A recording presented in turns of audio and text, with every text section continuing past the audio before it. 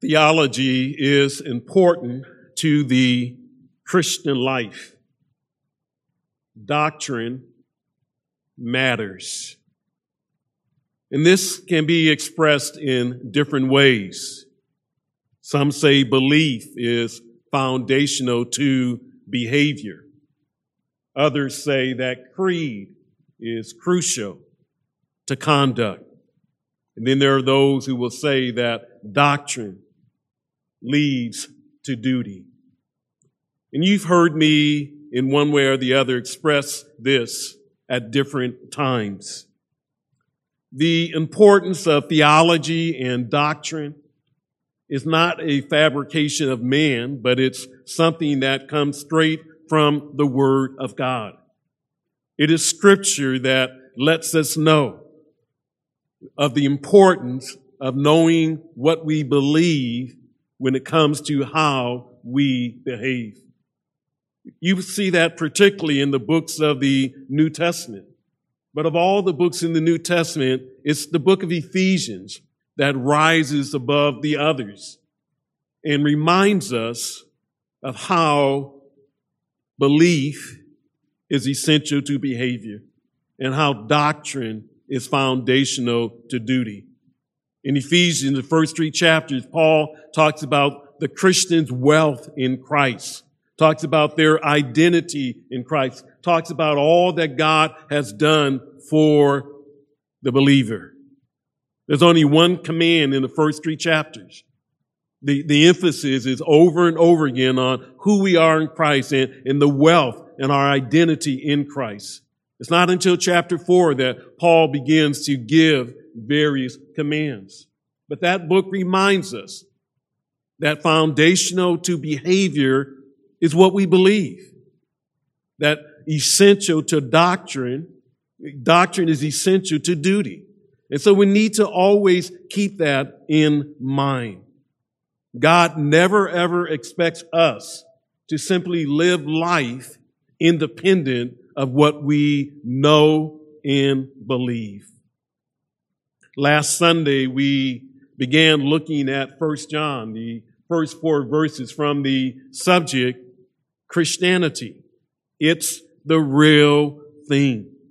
It's genuine. It's authentic. That was John's message to his readers. But today we come to the body, so to speak, of 1 John. And as we come to this body of 1 John, John begins this section with a theological truth. He begins this section with an important doctrinal fact. And based upon this theological truth, he wants us to understand that it has ramifications for how we live. And if we miss this important theological truth, our life will not be what God wants it to be.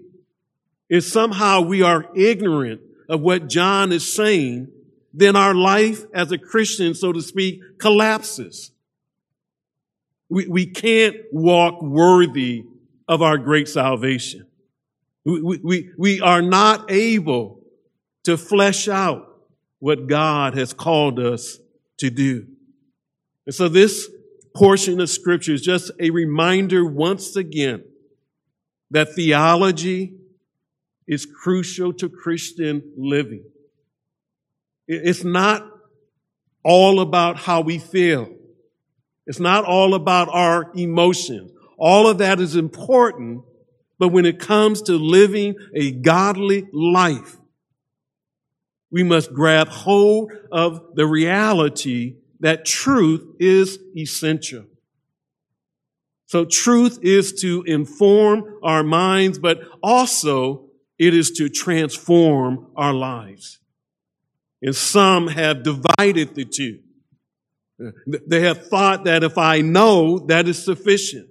No, not only must I know, but I must grow. And so God has given us truth to inform our minds and to transform our lives.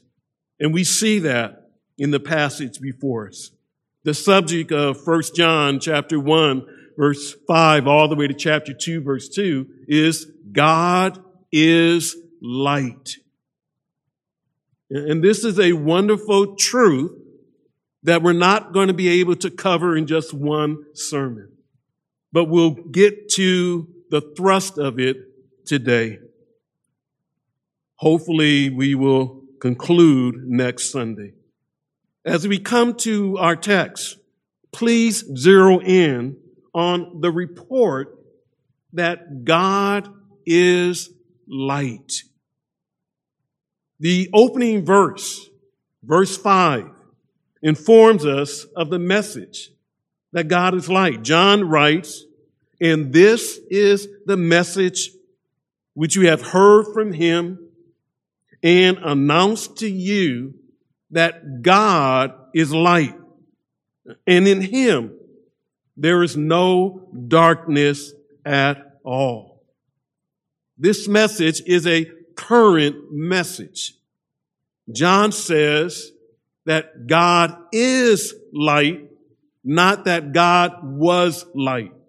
It's current. It's relevant. It's for his readers. It's for us. This message is a particular message.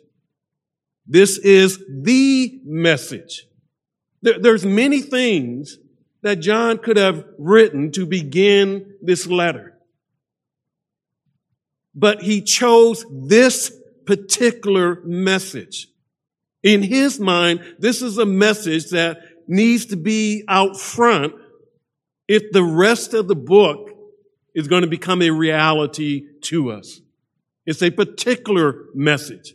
It's a message that John singles out among other messages. The message is a divine message. That is, it doesn't originate with John. John writes, "This is the message which we have heard from him." John heard this message.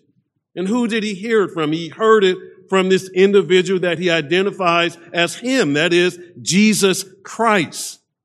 The hymn goes back to chapter 1, verse 3, when John tells us the reason why he wrote the book. And it was that the readers might have fellowship with John. And John says, our fellowship is with the Father and his Son. Who is his Son? Jesus Christ.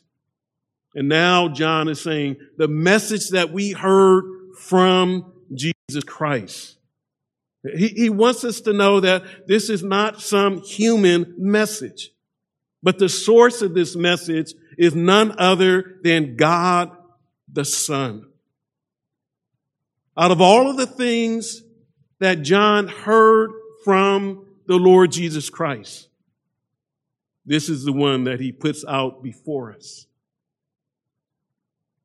And what's can be noted is that you really won't find Jesus saying these exact words of John's message in the four Gospels.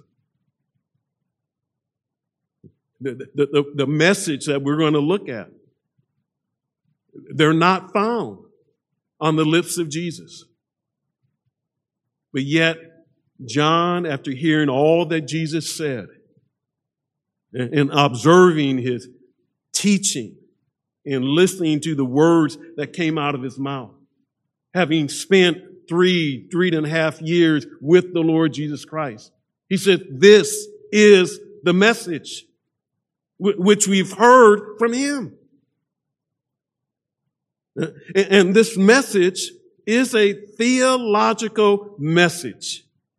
And what I mean by that, and I don't want us ever to be afraid of theology or doctrine. Now, sometimes we get an impression about Christianity that theology and doctrine, that's that heady stuff that's not crucial and critical to us as Christians. We want to feel something. We want to move and groove. But we need to understand that biblical truth is what causes us to move and groove and to have emotion that honor God. And so John is saying that this message is a theological message. And by that, he's saying it's a message that is about God. And there's no more important subject than God. As John writes this book, as he begins the body of this book, he says, I'm writing to you about something that I've heard some 60 years ago. And what I'm writing to you about is a message about God. A message about who He is.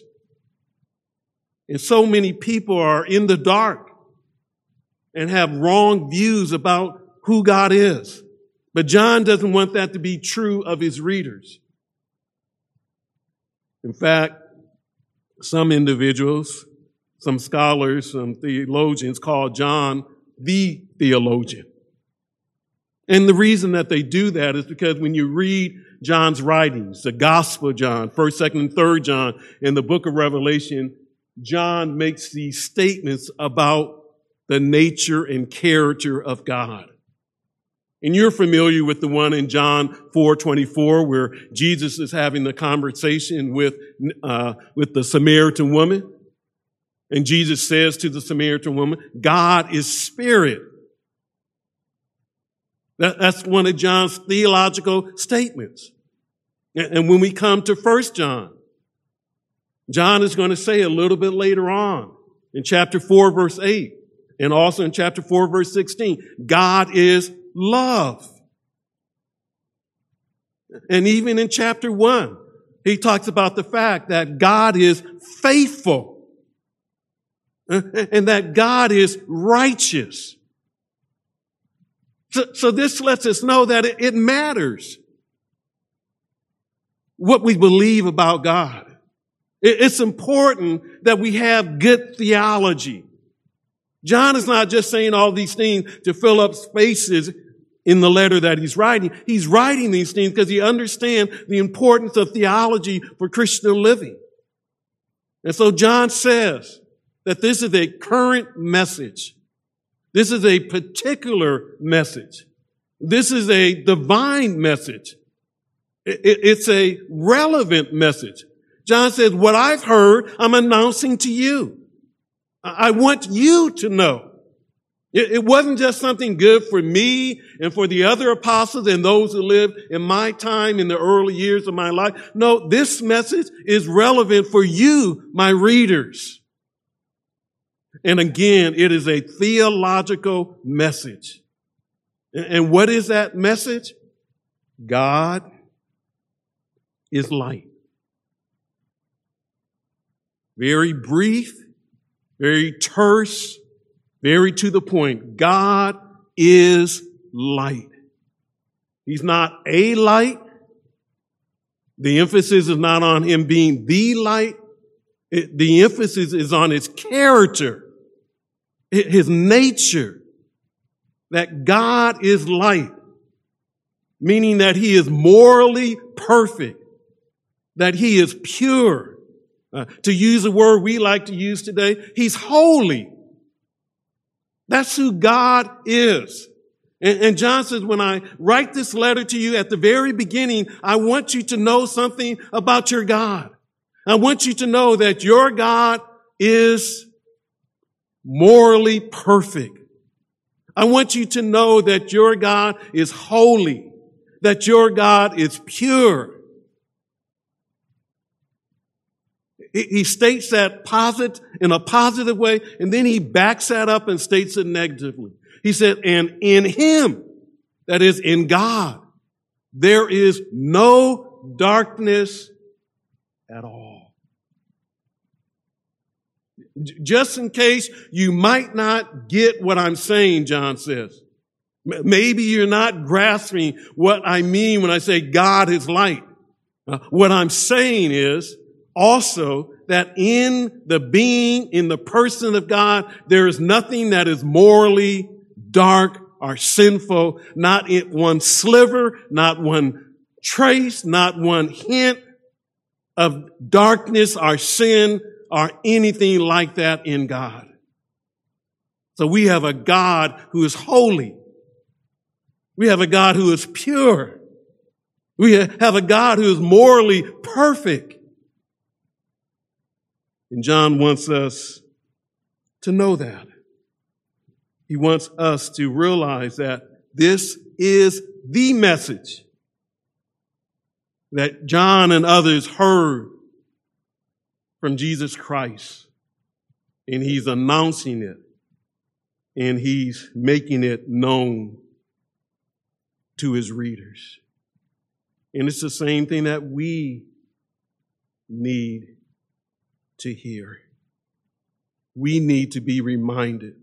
It needs to be reinforced in us that God is light. That he's absolutely and completely morally pure. When God created the heavens and the earth, he began by saying in verse 3 of chapter 1, after saying in the beginning and how darkness was around, he said what? Let there be light. God understood that our universe needed light. And so he created the sun and the moon and the stars. God understands that our moral universe needs light. So he is light. We live in a dark world. We live in a sinful world. When you drove up probably this morning, you saw all these police cars. Because early in the morning, 4 people were killed and another injured by gunshots. It reminds us of the world that we live in. It's dark, but praise God that he is light. Praise him that he is the sun, the moon, and the stars for people today. And John goes on record. And John says, this is what I've heard. And this is what I announce to you. Out of all of these things, this is what I announce to you about the fact that God is light. And I wonder what our lives announce to people about God.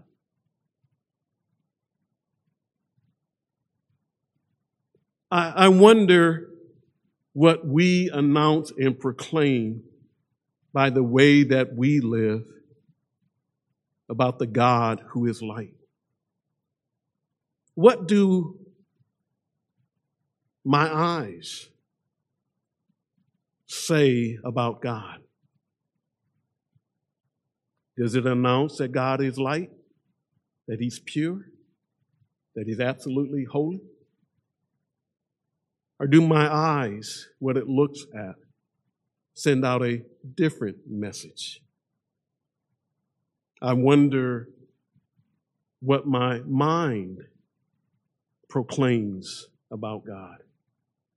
The things that I'm thinking that no one else knows. What is it communicating about God? Does it reveal that God is light? That he is perfect? That he is morally pure? What about the words that come out of our mouths? What do they announce about the nature and the character of God? You see, whether we realize it or not, we're no different, so to speak, than the Apostle John. John has picked up pen and paper and has written down what he wants his readers to know about God. And he's announcing to them that God is light. Our lives are pen and paper. Our lives are letters that say something about who God is. And the question is, do our lives let people know that God is light, Do our lives let people know that in God there is no darkness, no, not any at all?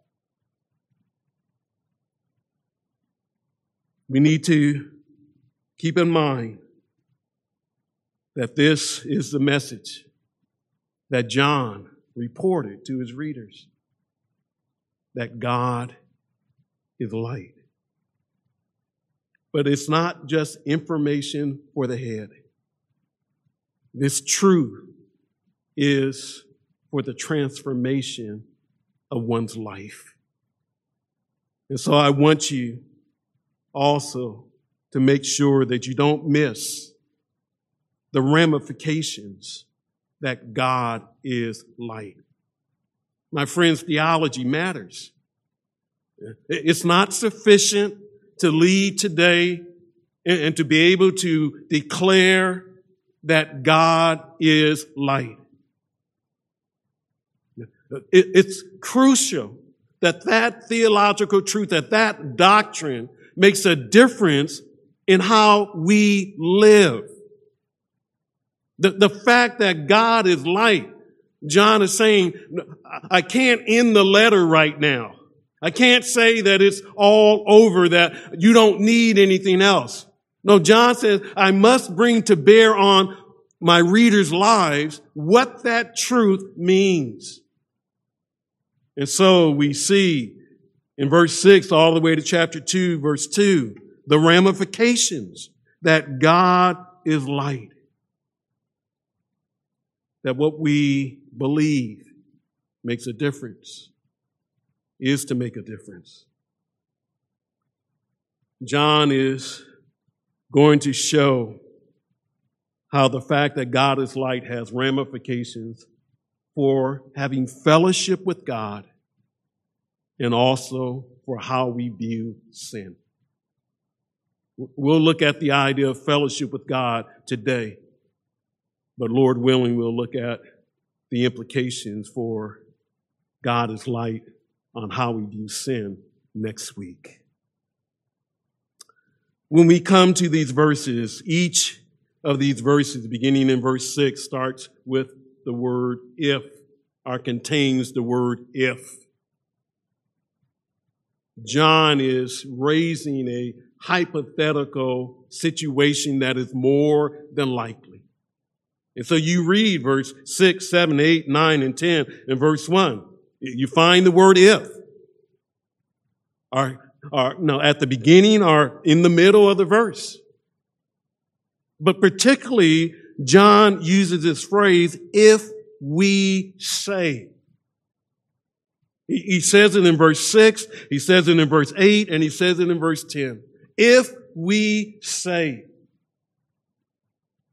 And John is saying, if a situation arises, and more than likely he feels that it can, where somebody makes a claim, then we need to evaluate that claim. He's going to point out that Christianity is not just simply what you say. Christianity is not talk. John is going to say, he said, even if I say it, even if this claim comes out of my mouth.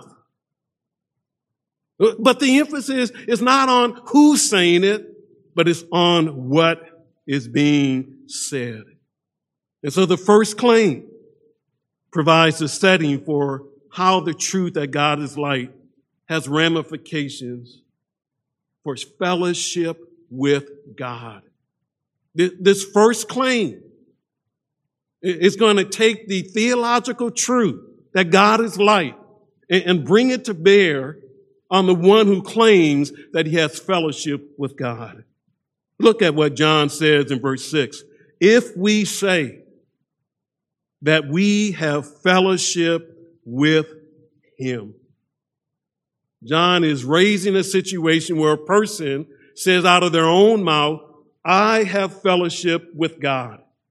And what he means by fellowship is the same thing that he meant in verse 3. Partnership. Sharing something in common. Relationship. He's not talking about loosey-goosey, intimate relationship. He's not talking about intimacy. He's saying partnership. And he says if a person says that he has fellowship with God, that's the claim. In other words, he's saying, I have a relationship with God. That's what this person is continually saying. I'm holding on to the fact that I have a relationship with God. But at the same time that he's saying that, notice what he's doing. John says that the person walks in darkness. So this person is proclaiming a marvelous thing. This person is saying, I have fellowship with God. I have a relationship with God. And all the while the person is saying that, at the same time, the person is walking in darkness. He is living his life in a realm that God has nothing to do with at all. Remember, John's message is that God is light, and in him there is no darkness at all. But here is a person saying, I have a relationship with God. And at the same time he's saying that, it's not that he commits one act of sin, but his lifestyle is that he's walking in the realm and in the sphere where God has nothing at all to do with. I have fellowship with God. I have a relationship with God. But as you look at my life, I'm walking and talking and living in darkness, in a realm that doesn't characterize God at all. So what can you say about a person that says that? What's the evaluation when a person says, I have a relationship with God, but the person at the same time is living and walking in sin? And again, we're not talking about committing an act of sin. We're talking about actions. We're talking about lifestyle, what characterizes the person. And John says, my evaluation as an apostle is that the person lies. If we say we have fellowship with him and we walk in darkness, John says we lie. John says, I don't care if it's me. John says, if I'm claiming to have partnership with God and with his son, Jesus Christ, and if I'm walking in darkness, then I'm lying. The person is a big fat liar. The person is not telling the truth. The person is presenting falsehood. The claim to have fellowship, a relationship with God while walking in darkness is a bogus claim. It is not to be accepted at all. And not only that, John goes on to say that the person does not practice the truth. Truth is for the mind, yes, but truth is for the inner being. It's to be lived. It's to be embodied. And John said, here's a person who's not day in and day out practicing the truth.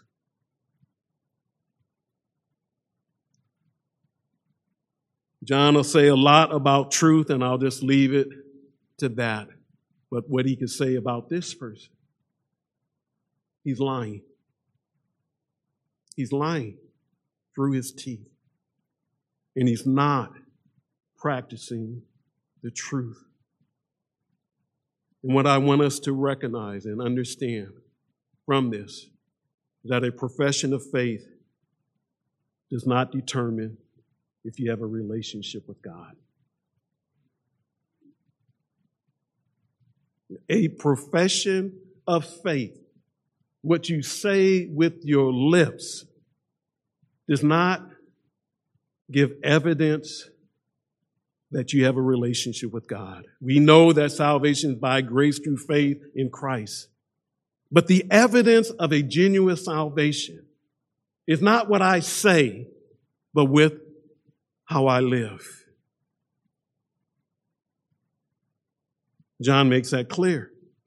And you might say to yourself, I don't walk around saying I have fellowship with God. That's not in my vocabulary. Maybe not. Maybe you use the fact that I am a Christian. I'm spiritual. I was baptized when I was young. I'm a member of Fairview or a member of a church.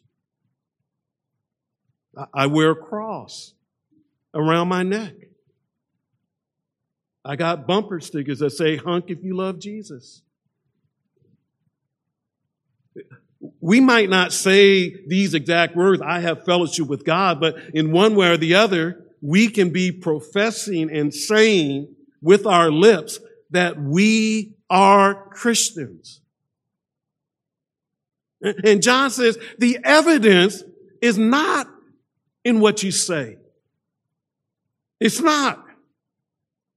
It's easy to say, "I love Jesus."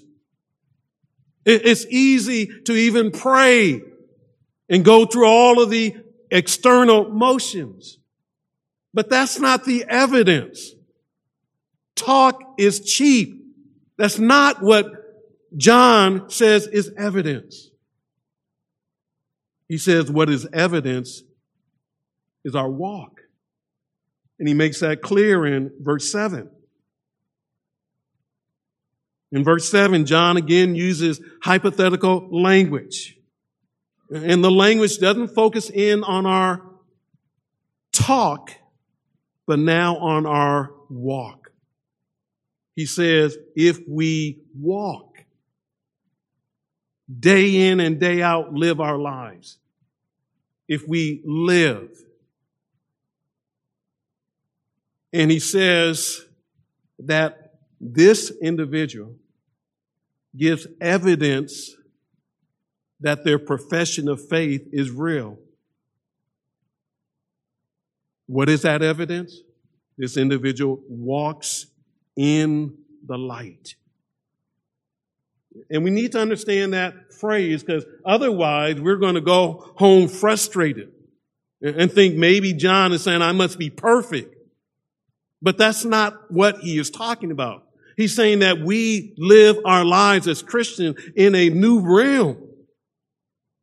We once were in the domain of darkness, slaves of sin, captivated by sin and the devil.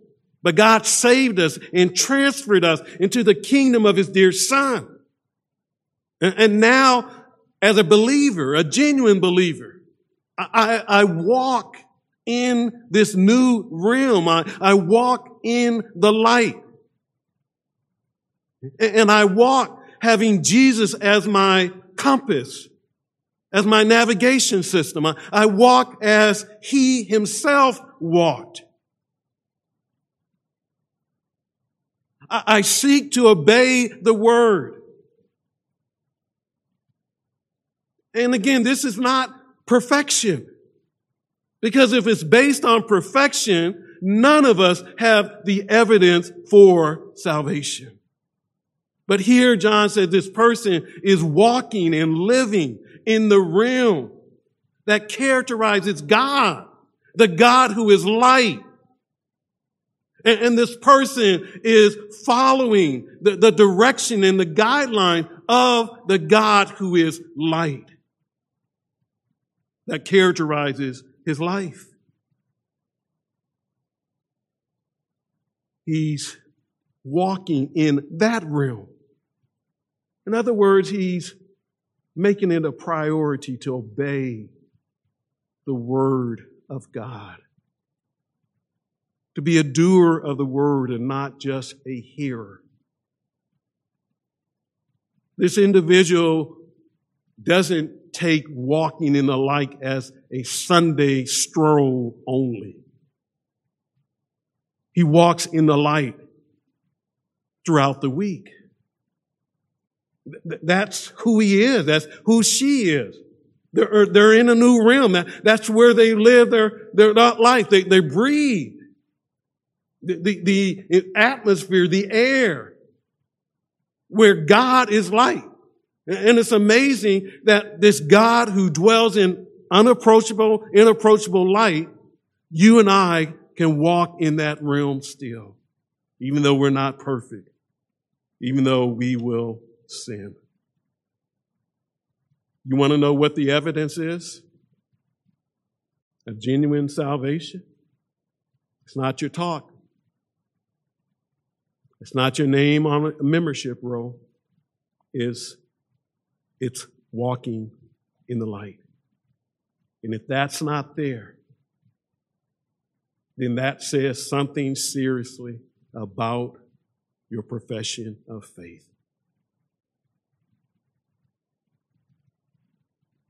John talks about two surprising results of when Christians walk in the light, and this is what I will end with. What he says at the end of verse 7 is really shocking. But it puts things in proper perspective, and I hope it does that for you. John says, if we walk in the light as he is in the light,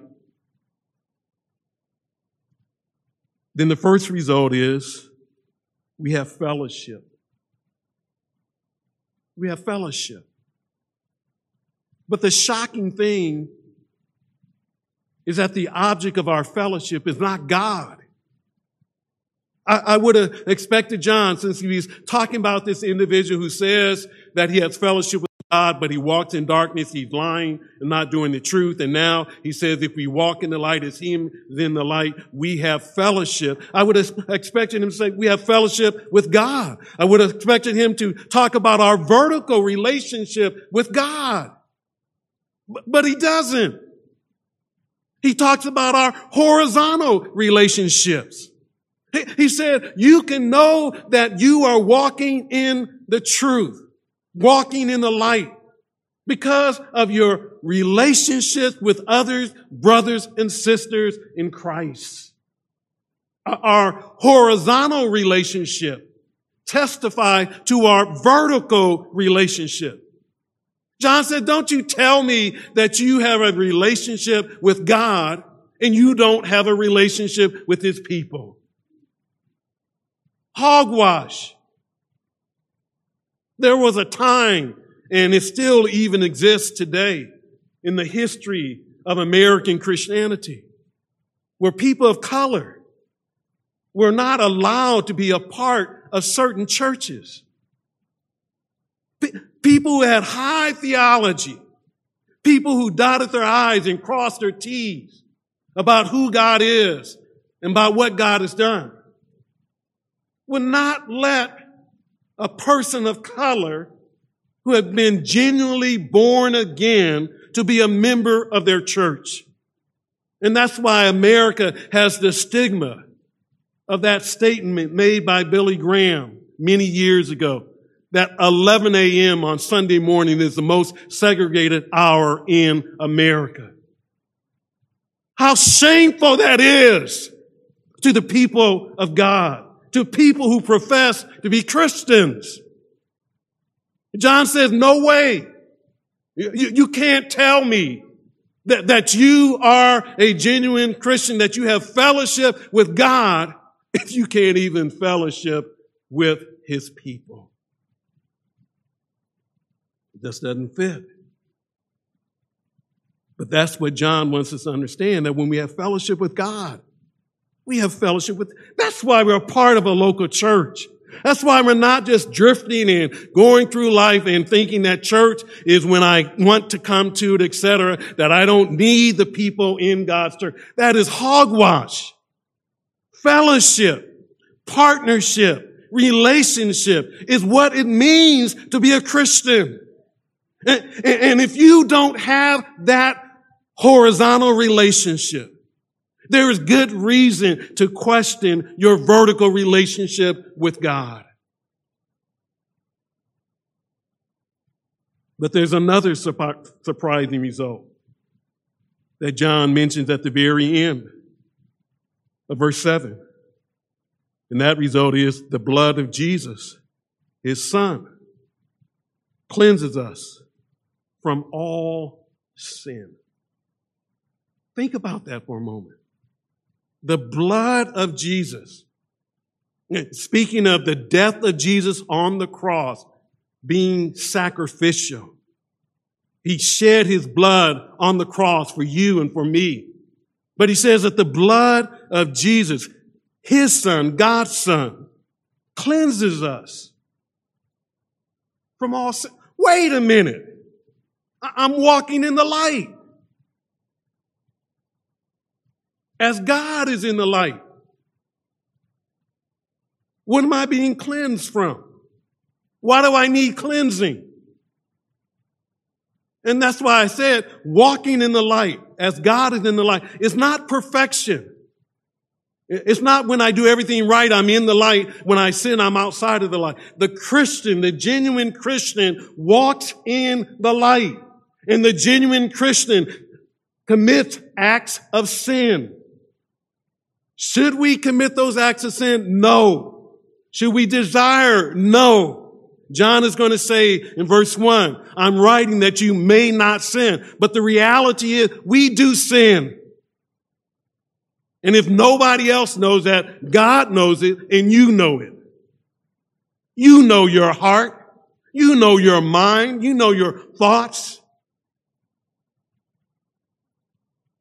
And John writes this marvelous result, surprising result, that the one who's in the light is continually being cleansed from sin. Because you and I, even though all of our sins, past, present, and future, have been forgiven, you and I still sin. And that sin affects not my relationship with God. Praise God, everything is right between me and him. But that sin does affect my intimacy, my closeness with God.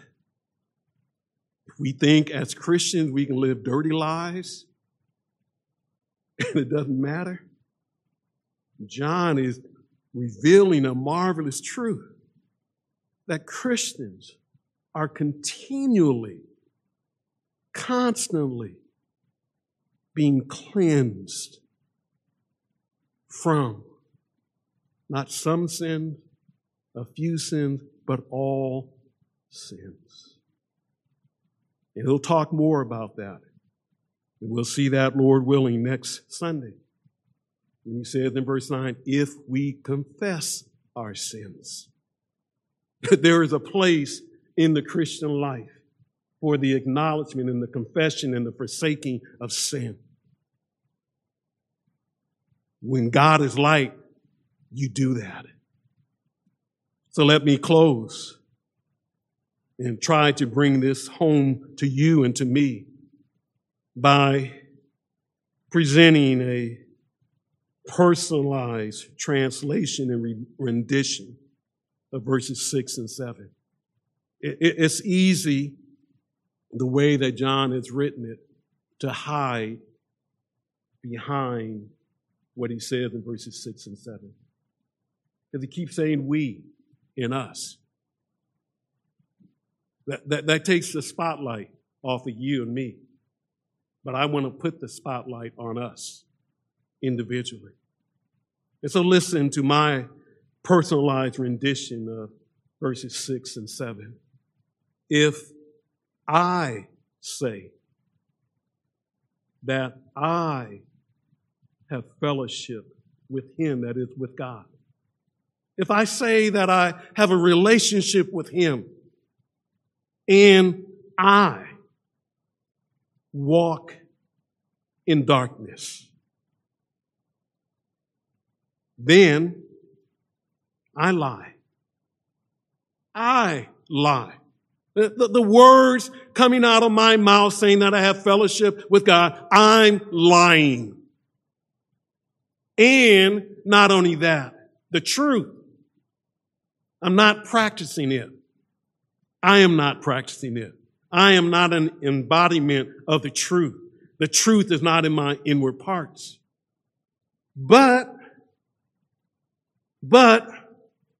if I walk in the light, in that realm that genuine Christians have been placed in it, if I walk and live in the light, and I'm walking in that realm just as He is in the light, Jesus. That is, I'm seeking to be obedient. I'm not perfect, but my affections have changed my direction, and I'm pursuing Christ.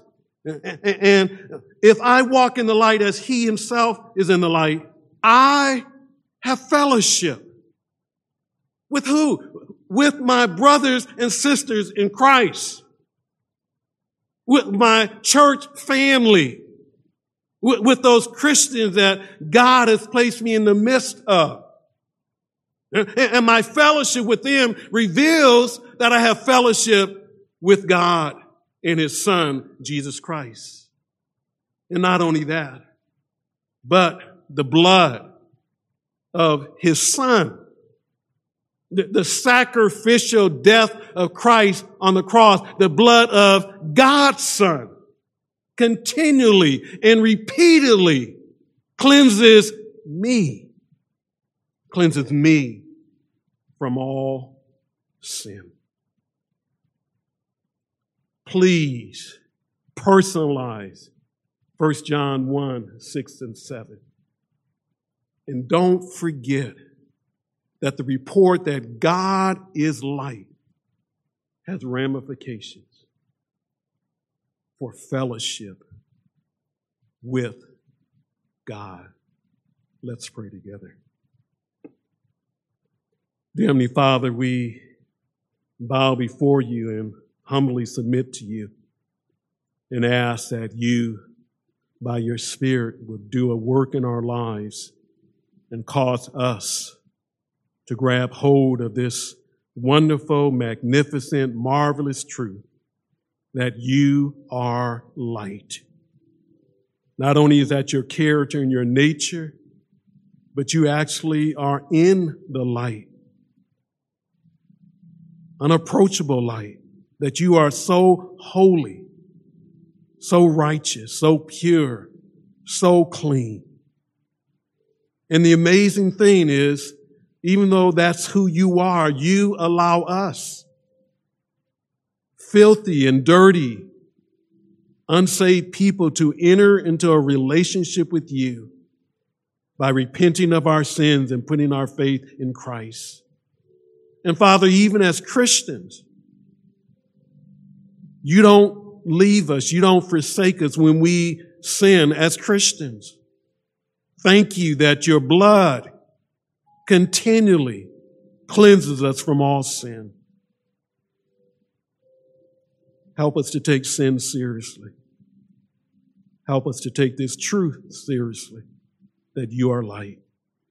May this marvelous truth transform how we live our lives. We pray this in Jesus' name. Amen.